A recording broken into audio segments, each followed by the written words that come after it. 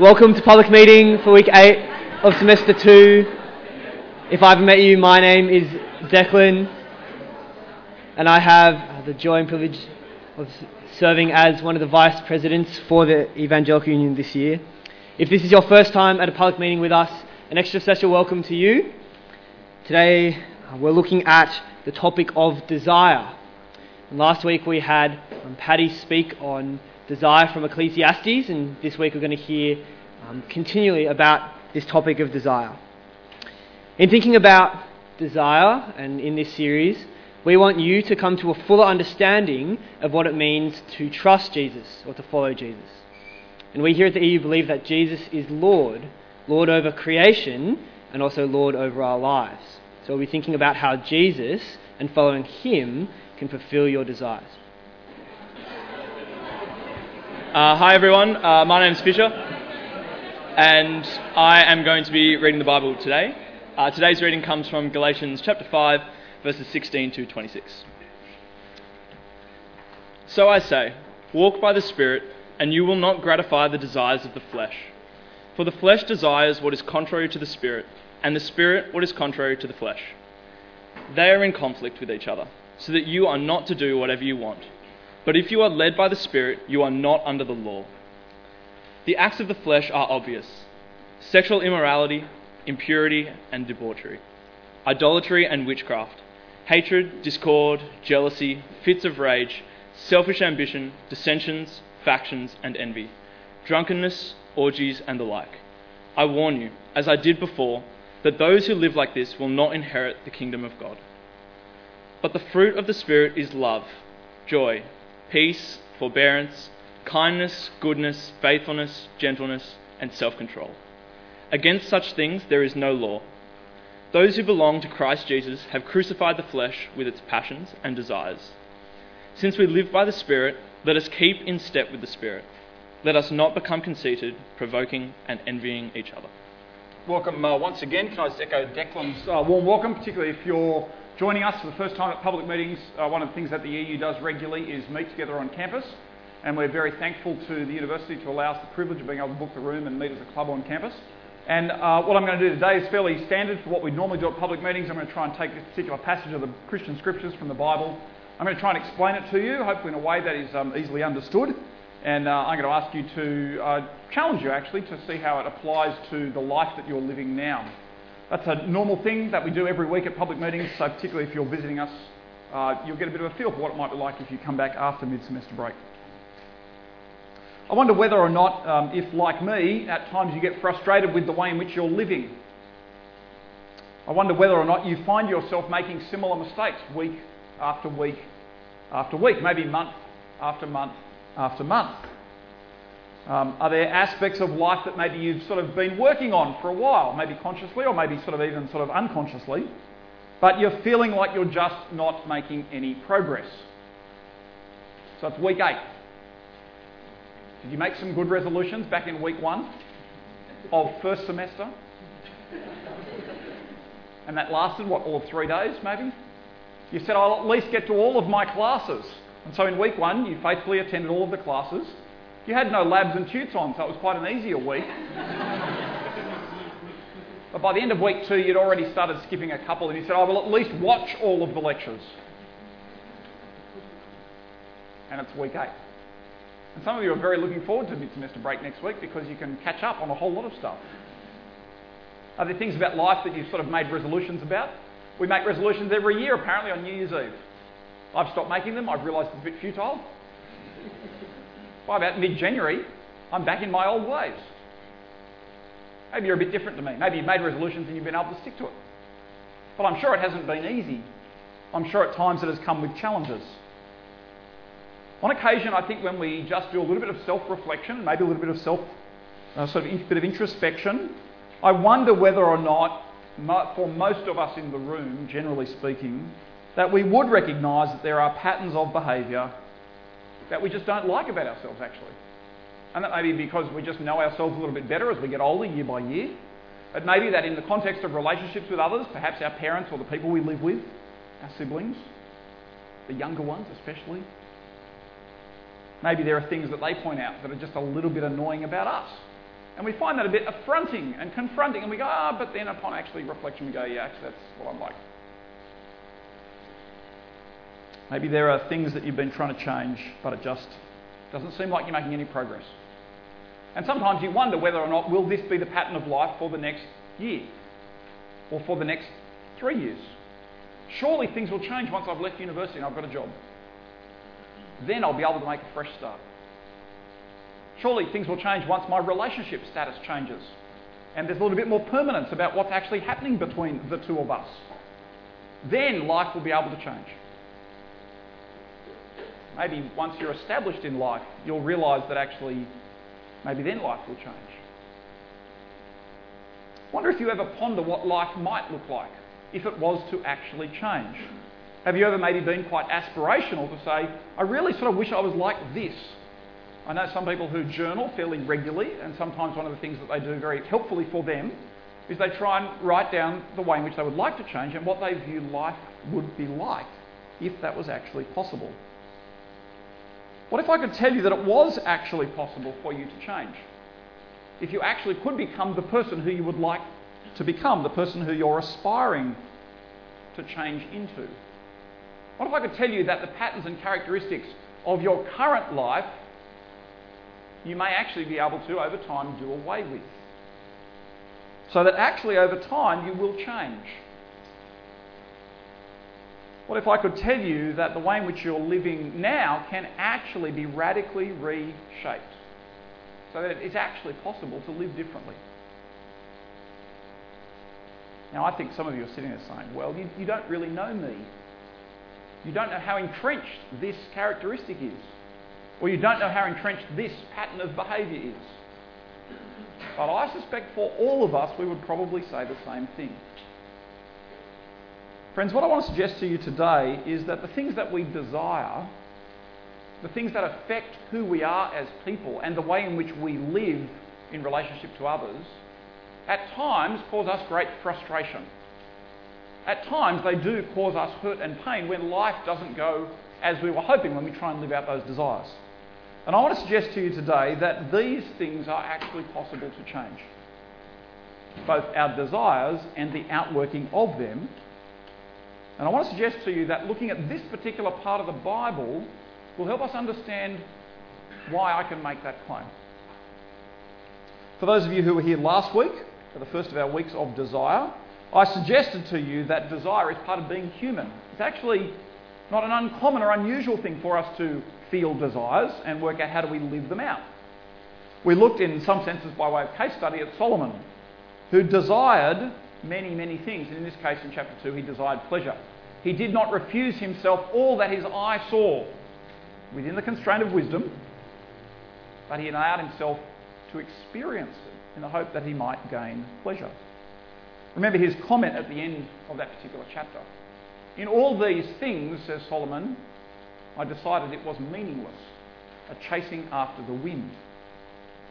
I suggested last week that when you live from the security of a relationship with Jesus, that is what fulfills our deepest longings and desires.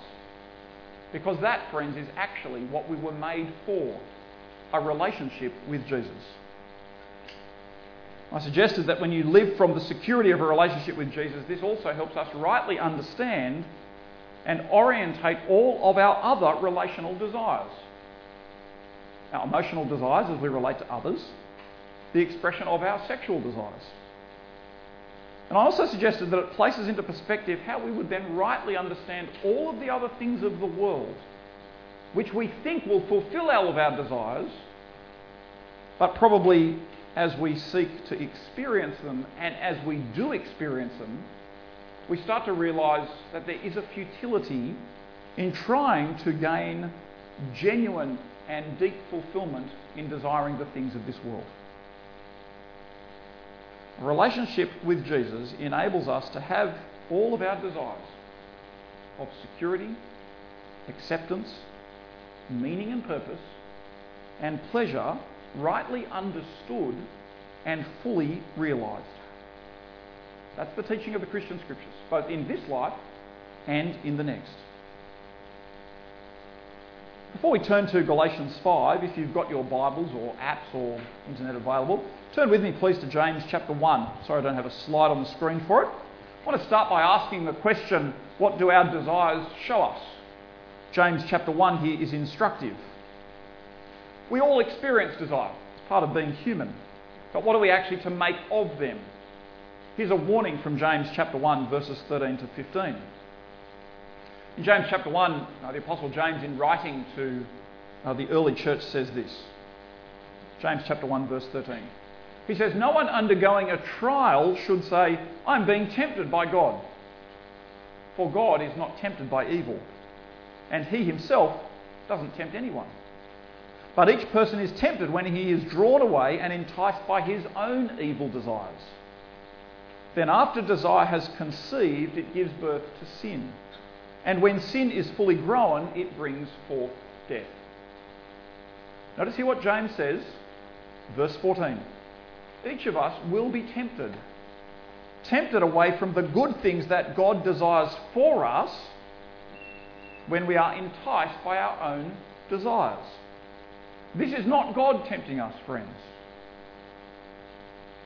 The question here is, will we trust the word for us, that what he desires for us is best for us, or will we follow after our own desires and trust ourselves and our own decision making?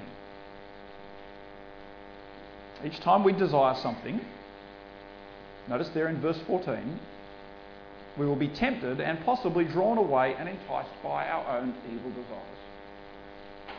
Ultimately, what this comes down to, friends, is do we trust God's good word and his desire for us, or do we trust ourselves? Now, I suspect if I observe and understand your generation, even just perhaps vaguely correctly, I think you've been told for the last few years and encouraged to become independent. A fairly normal sort of process. You move from school into uni and whatever's next. I think you've been encouraged to make your own decisions, to go with your heart, to follow your dreams and live them out, to live your own life, to not conform to what anyone else has told you in terms of how to live, to do what you feel is right, to be yourself. Do you hear the rhetoric now? Notice you've basically been encouraged to trust yourself in everything. However, I think the more we act on our own natural desires, the more we continue to give in to those temptations and to follow them, which means we're not following God's good word, the more we will harden our hearts against what God actually has to say to us. The less we will be willing to listen and obey his word. Notice the outworking of these desires, the sort of end point or the consequence in verse 15. What does James say?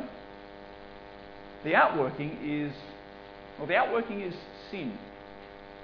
And the result of us giving into temptation from our own desires is this little word the Bible uses called sin, which really describes two things. Firstly, it indicates there's a rebellion between us and God. It's a relational word. And secondly, it also then describes various actions that we carry out that are against God's good intentions for us. The final point of sin, when it is fully grown, is it brings forth death. The outcome of sin, if left untreated, is that, friends, it results in death, according to the Christian Scriptures. One of the things we start to see about our desires is they show us who we are. But apart from God and in the absence of any sort of reference point such as his word, we will actually carry out the desires of our hearts, which according to James are in rebellion against him, if not carried out rightly. They ultimately lead to death, which I think when you just step back and consider it, well, it's to be expected, is it not? If we are created in God's image and yet fail to do what he says, or don't live as he has intended, then why should we expect that we will actually live? Why should we expect that we will exist in a way that demonstrates goodness, that demonstrates human flourishing, that demonstrates God's good mandate for us if we continue to push back and rebel against it? The second thing we see is that our desires are reflected in our manner of living. Not only do they show us who we are, but they're reflected in our manner of living. I think for each of us, on some reflection, we can identify areas of life that we just don't like. Areas that we really wish we could change. Sometimes they're apparent to other people. At other times we try and hide them away because we just don't like them. But what if tomorrow you had to wear a t-shirt around campus for the day that indicated the desire you were really sort of trying to work on, the very thing you didn't like about yourself? I wouldn't do it. Imagine how humiliating it would be. Imagine your friends in class. I see you're trying to be more patient, are you? Imagine how much they would just keep egging you on, trying to get you to snap. Trying to be less angry, are you? Oh, that's like a red rag to a bull for us. Our desires, though, are reflected in our manner of living. I think for each of us, as you start to realise, we live out the desires of our hearts. Don't you see this in your own self and also among your peers? For those who desire to be rich, that is what they set their heart on. Some in this room may have desired to be rich a number of years ago, which is why you didn't enrol in arts.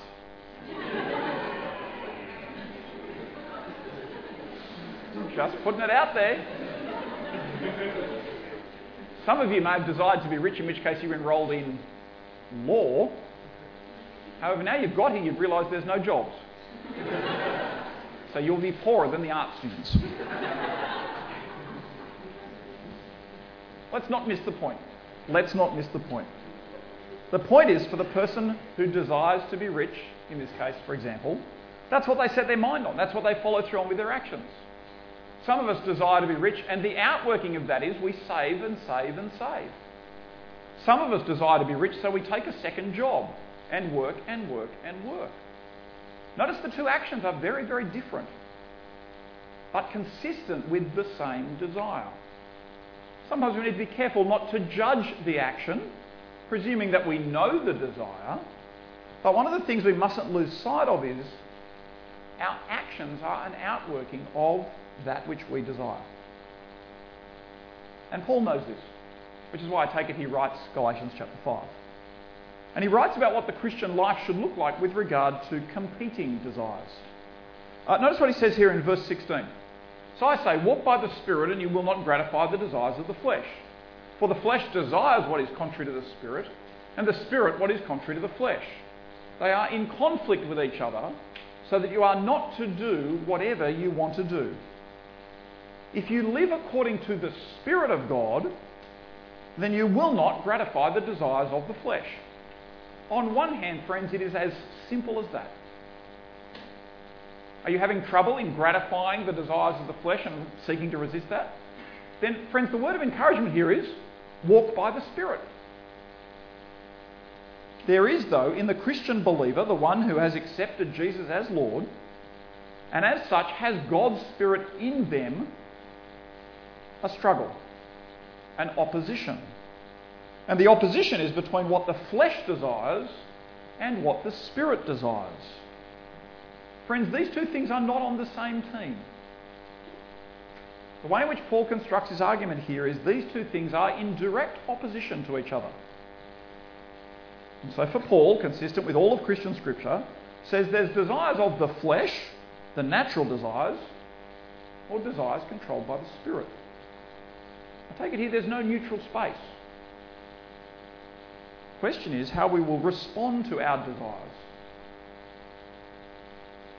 The natural person, without the Spirit of God, I take it then, the thing they desire and the thing they act out on, if it's not in line by walking with the Spirit, will be the things against God.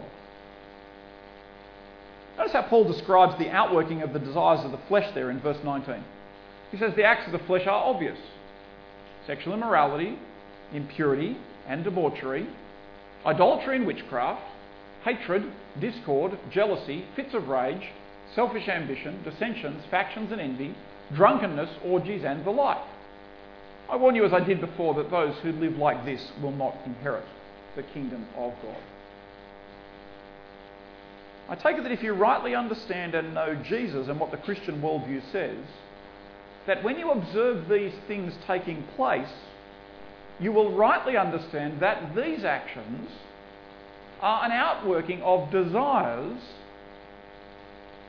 that people have given into in temptation. Because these actions are not controlled by one whose life is lived by the Spirit. It is, in Paul's case, as he's saying, an outworking of those who are carrying out the desires of the flesh. Now, Paul goes as far, notice there in the beginning of the verse, saying that the works of the flesh are obvious. I suspect sometimes, though, if you look through that list, many of those works, maybe a couple of generations ago, would have been clearly not acceptable. But I think in this day and age, some of these behaviours have become much more normalised and more acceptable. In what way then does Paul say these works are obvious? I wonder whether or not here in Paul's mindset they're obvious because they are in such direct contrast to the works done by the person who is walking by the Spirit. The question we need to ask ourselves here is, when you consider your actions, the outworking of your desires, what standard are you using when weighing if your current practices are consistent with what God desires? Are your current practices a reflection that you're walking by the Spirit? Are you using your own standard?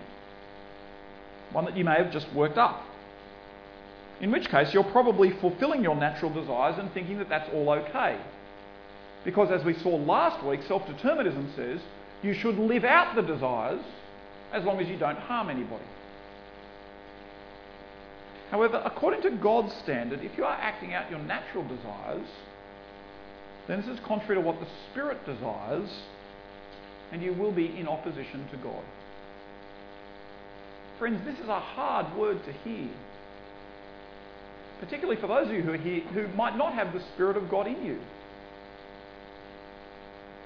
The question we ask is, what standard are you using when you weigh your current practices?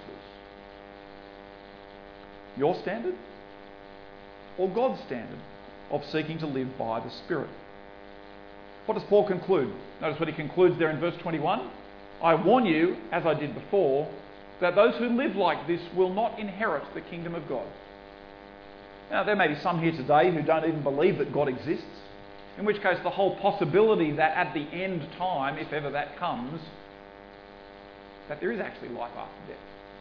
That they just don't believe that there's life after death, nor that actually God will give anybody anything because God doesn't exist. Friends, if you hold that view, then I'm really glad you're here. I'm glad that you're still paying attention. Can I encourage you to keep challenging your Christian friend who brought you to push back and say, try and demonstrate to me that God actually exists, that there is something called life after death. Notice here what Paul's concluding, coming consistently with the Christian worldview. There will be a time when God will return and all will be held to account. Notice what verse 21 says. For those who practice these things, you will not inherit the kingdom of God. And I guess just as you reflect on it, you'd say, well, that seems to make sense.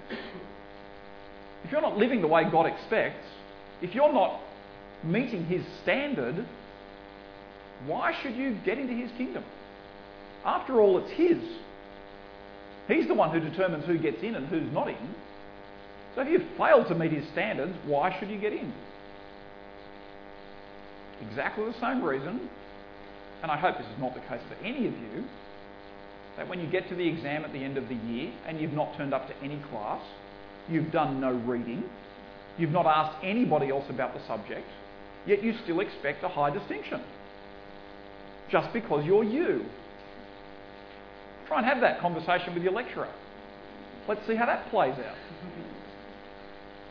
Trust me, it won't end well. Why would we expect anything else from God? If you live like this, you will not inherit the kingdom of God.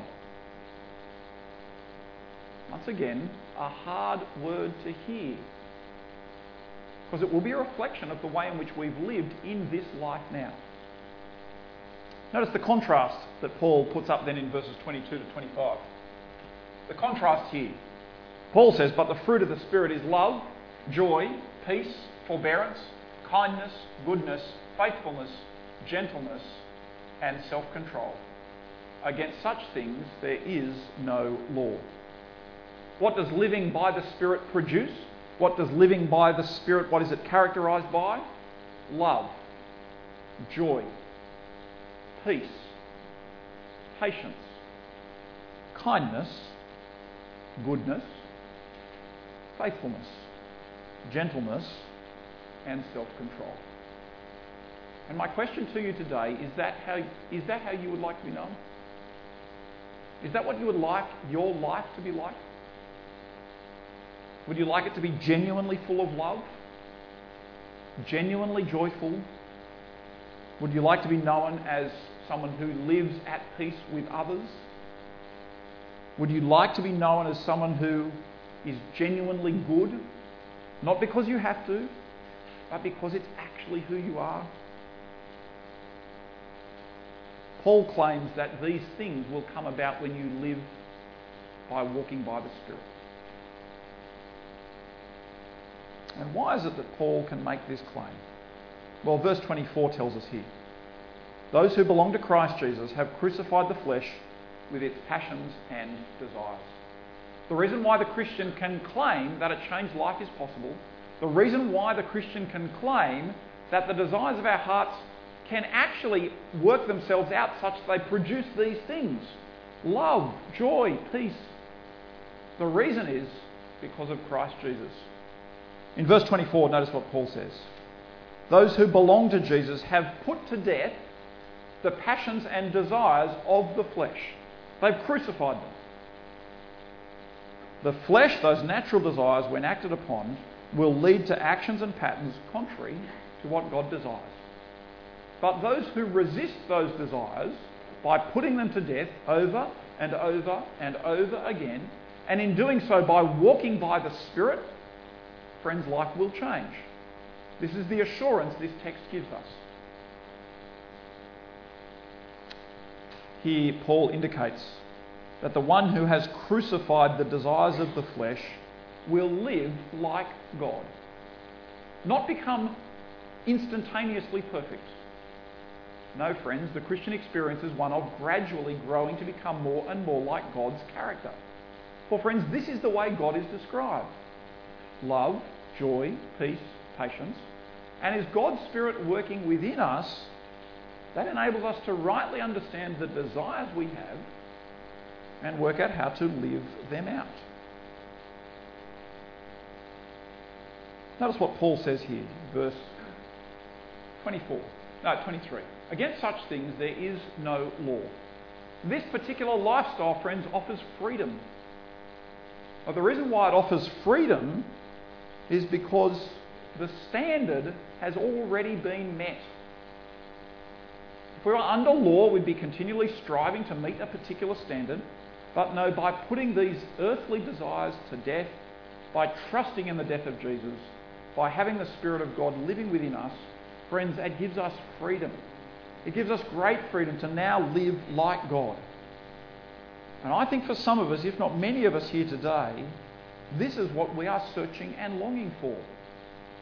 The desire actually to be free of the guilt of poor performance, free of the measure that others impose against us, to be free of the expectation that weighs us down as we try and seek to desperately fulfill our desires, and particularly in the things of this world. Friends, a relationship with Jesus offers a freedom that allows us and enables us to live as people walking in accordance with God's Spirit. The question I want you to consider is, do you desire this freedom? The outcome of the free life is already clear. It's already listed there in verse 22. Love, joy, peace, patience, kindness, goodness, faithfulness, gentleness, and self-control. If you desire these things in your life, I want to suggest you will actually only able to find them in a deep and substantial way in a relationship with Jesus. Friends, if you fulfill the desires of your heart outside of God, you will experience moments of joy. You will experience moments of peace. You will experience moments perhaps of self-control. Well, I want to suggest to you, outside of rightly understanding God, these moments will be fleeting. You will always be chasing after the next experience. So I guess for some people we have some decisions to make. And part of the decision revolves around actually how we want, well, it revolves around who we want to be. And that will affect how others see us. It will affect how we understand our relationship between us and God. It will affect how we actually want to live in the world. How will we act out our desires, and what will that produce? What would you like to be truly known for as a person? Being sexually immoral? Being someone who hates? Being someone who causes strife? Would you like to be known as someone who demonstrates outbursts of anger? Here I take it Paul gives us a fairly stark choice. If you are currently like this, you do not have to be like that. Or would you rather be known as a person who exhibits love and joy and peace, patience, kindness and goodness? Friends, I hope today that you've been able to have an opportunity to perhaps reassess how you're living, to consider how you live out your desires.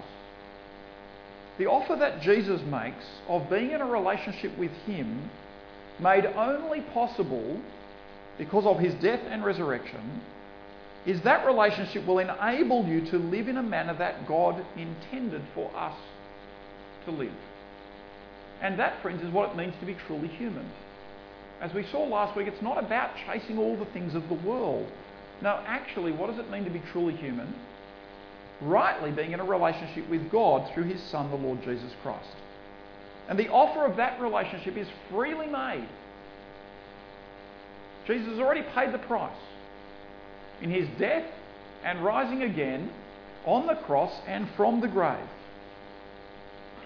But it does require from us a recognition that our current manner of living is contrary to God's expectation for your life.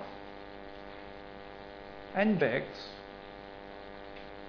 I think not surprisingly, actually, that when you enter into a relationship with Him, that you will actually honour that relationship and the commitment that He's made to you personally by going to the cross and rising again, that you will then live in a manner that is worthy of that relationship. We strive for that in our own relationships, don't we? When we make commitments to others. We strive to live in a manner, I hope, that honours the commitment that we make in our relationships. Why should Jesus expect anything less? So I take it there is an expectation that you will live in a manner that lives out what the Spirit of God desires. But at this point, as we've seen from Galatians 5, if you have the Spirit of God living in you, which Jesus gives you when you enter into a relationship with Him, friends, it is actually then possible to honour that relationship. The question to ask ourselves is, do we recognise that life needs to change? Have you tried to change life, areas of your life, living out your desires, and started to realise the futility of these efforts when you work at it by yourself? And are you willing to accept that you need Jesus to change you, to enable you to live rightly in a relationship with Him? Friends, if the answer to these questions is yes, then what we've heard today, I think, is very freeing for you. It's the means by which you can live rightly before God. It's the means by which your actions in the here and now, for the rest of this week, for next week, and for as many years as you have on this earth, will actually be able to be lived out differently. If you'd like to talk with someone, please talk to the friend who brought you about what it means to be a Christian. Come and talk to myself or Declan. We'll be around afterwards briefly. Before we finish, we're going to watch a short video about the implications of this for somebody.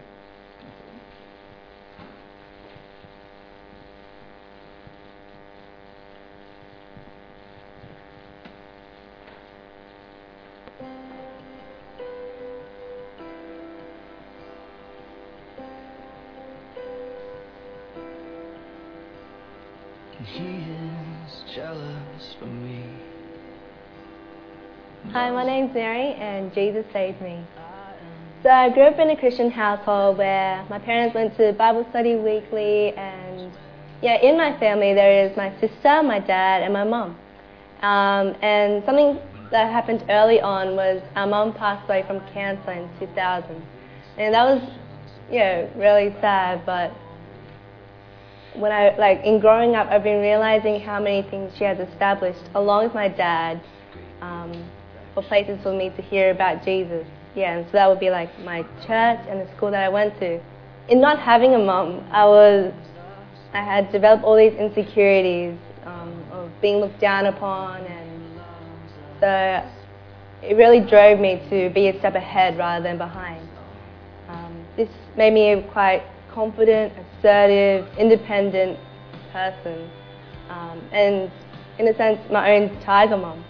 So throughout high school people would look up to me and they'll be like, "Whoa, Mary, please help me with this and help me with that," and it just felt so great to be wanted and seen as someone who was confident and reliable. And so I definitely have to say school marks and school friends was just a place where I found my comfort, my value and security. Up to year 10, Jesus was only in my life because it was part of the program. I only listened because it was just what everyone did. Just something to excel in.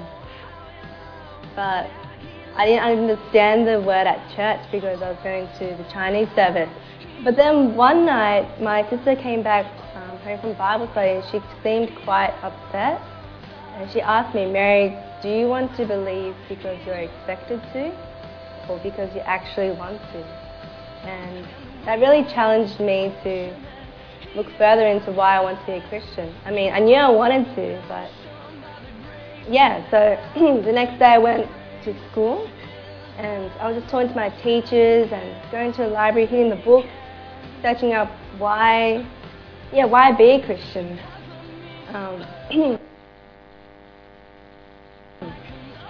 And you could probably tell that at that point I became such a proud and bitter person in finding all my identity in schoolwork.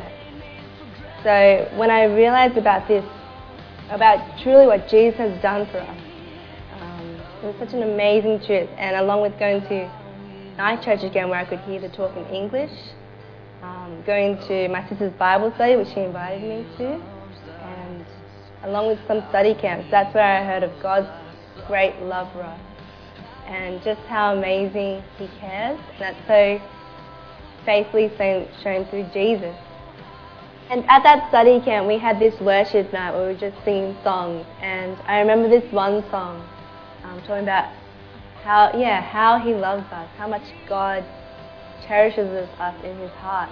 It starts off with saying He was jealous for me, and I just never thought of it like that God could have everything, and He does have everything in the world, but yet He chooses to love me. And I was just amazed by that. And the following week it was the HSC, and it was so great to know that I could walk in knowing that my identity, my value is all lying in God's hands, in that He loved me and made me, and not by 4 numbers. And it was awesome to know that He was in control of that situation. Like, He already knew what mark I would get. So today I get to wake up each day knowing that I am known and loved by my Creator, and that even though other people fail me, as we all are because we are humans, He doesn't. His love is unfailing and unconditional, and there's no better truth than that. And I really want to share this because God loves each of us and He wants everyone to know Him. And I feel all of us are searching for this source of comfort, security, value, and it's shown in what we do, like whether we're studying or we're striving for in life, how we choose to show our image, lots of things. And God answers all of that through Jesus and in establishing Him as our Lord and Saviour. So, great truth. And I hope everyone comes to know this truth because it's amazing. I'm going to pray for us in response to the talk. So if you're comfortable, please bow your heads and pray with me. Father, we are sorry that we so often go our own way, that we follow our own desires and we don't live as you intended. Father, we're sorry that we set our hearts on things that aren't you. Help us to see that following the things and the ways of this world will not fulfill us in the end. And help us to heed the warning that those who live by the flesh will not inherit the kingdom of God. Father, help us to desire the things of the Spirit. We thank you for Jesus, that we've been made for a relationship with you, and that we can have this relationship through Jesus, through his life and his death and his resurrection. Thank you that in you, our deepest desires are completely fulfilled. Help us to live according to the Spirit. Bring forth in us the fruit of the Spirit for your glory, and in Jesus' name, Amen.